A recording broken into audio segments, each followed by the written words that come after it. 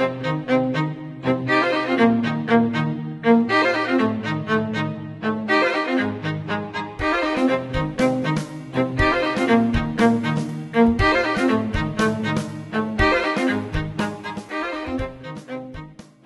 podcast is brought to you by Nova Southeastern University's Fischler School of Education and Human Services.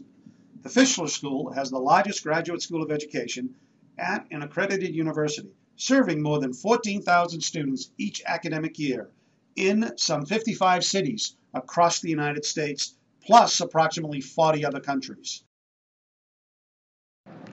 Hello, this is Dr. Marilyn Gardner with the United States Distance Learning Association, and thank you for joining us today for our podcast entitled Intercontinental Language Instruction in a Fully Interactive Distance Learning Program. And today I have with me Seth Fleischauer from Ideal Education. Seth, thank you for joining us. Thanks so much for having me. Seth is the Vice President and Curriculum Administrator for Ideal Education. I guess my first question, Seth, is could you tell us a little bit about your background? Well, my personal background, I'm an educator. Started in college, the bachelor's in psychology from Princeton University. I moved on from there to the New York City Teaching Fellows, where I also got a master's in teaching from Queens College. I taught for 5 years in the New York City public school system and also spent a summer in Taiwan, which is when I was first introduced to our client school, Caixing, in Taipei, Taiwan. We had an opportunity to talk a little bit about Ideal Education before the podcast, and it's very exciting what you're doing. Could you share with us what actually Ideal Education is before we talk more specifically about the project? Sure. We are a synchronous, consistent content provider. We are basically an English outsourcing organization. We have teachers in America who provide content-based learning instruction to full classrooms in Asia. We provide content-based English instruction, which is a new type of language instruction that has been going on in the United States for some time, but is not quite as popular in Asia for a number of reasons. One of which is that there's a lack of experienced teachers who are able to deliver this type of curriculum. And that's what we do, is we connect teachers who are experienced in delivering this new type of language instruction with students in Asia who are looking for a type of instruction that goes beyond the typical language instruction that focuses on form. We try to get the students to really use English rather than just learn it.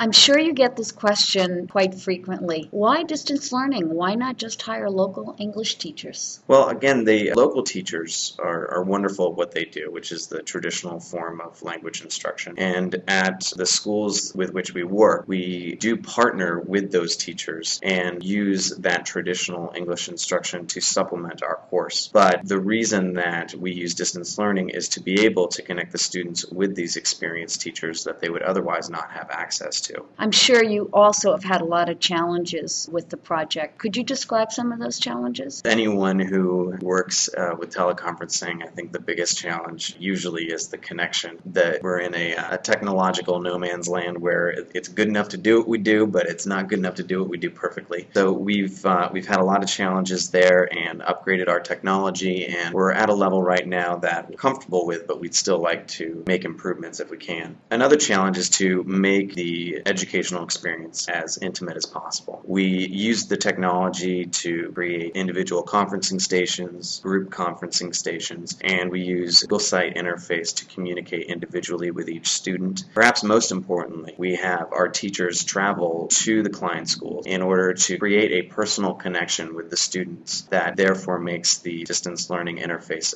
that much more effective. Another challenge that we have is training the teachers that we have who are, again, experienced certified teachers to work within this medium. The most effective way to do that, we've found, is to simply give them ongoing support. We believe that people learn by doing, and that's no different with our teachers. So we give them ongoing support in the form of a peer mentor program that we have. The teacher will shadow one of their colleagues and vice versa and use that experience to improve their methods. We also really focus on the team teaching aspect of what we do. The team being the distance learning learning teacher and the local teacher on the ground. We establish basically what's a working contract where we establish expectations of the distance learning teacher and expectations of the local teacher, and then we have each partnership create something that will work for them.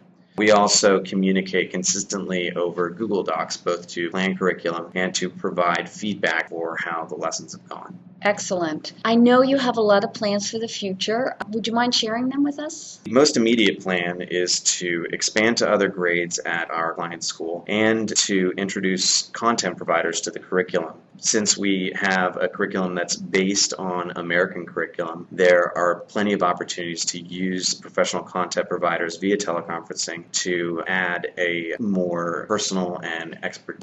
Our immediate plans are to expand to other grades and also to introduce content providers to our curriculum, solicit the expertise of all of the resources that are available on the internet, lots of wonderful content providers that I've met here at the USDLA conference. There are also opportunities for peer-to-peer connections as a way to motivate the students, to allow them to share what they've learned with students in Australia, in America, other students in Asia, and we think that introducing that will make the curriculum come alive even more. We also want to eventually expand to other schools in Asia, so if there are people out there with connections to schools in Asia or other countries that think there might be a need for this, we'd love to talk to you. And we'd also like to add a consulting wing to our business to make sure that our program does not operate in a vacuum, that even if we are only accessing a certain portion of your students, that it is a seamless connection to the rest of the curriculum throughout the grades at their school. Seth, thank you so much for joining us today and sharing information about your project. I'm sure there are listeners who might want to contact you. Could you share how they might be able to reach you? The easiest way to contact me would be to visit our website, which is idealeducation.com, and it's IDEEL. Interactive Distance Education in the English language. My email is Seth, S-E-T-H, at idealeducation.com. Seth, thank you very much once again. This is Dr. Marilyn Gardner with the United States Distance Learning Association, and if you would like more information about USDLA, you can find us at www.usdla.org. Thank you, and have a great day. This podcast is brought to you by Nova Southeastern University's Fischler School of Education and Human Services. The Fischler School has the largest graduate school of education at an accredited university, serving more than 14,000 students each academic year in some 55 cities across the United States, plus approximately 40 other countries. The Fischler School of Education and Human Services is dedicated to the enhancement and continuing support of teachers, administrators, trainers, and others working in related helping professions throughout the world.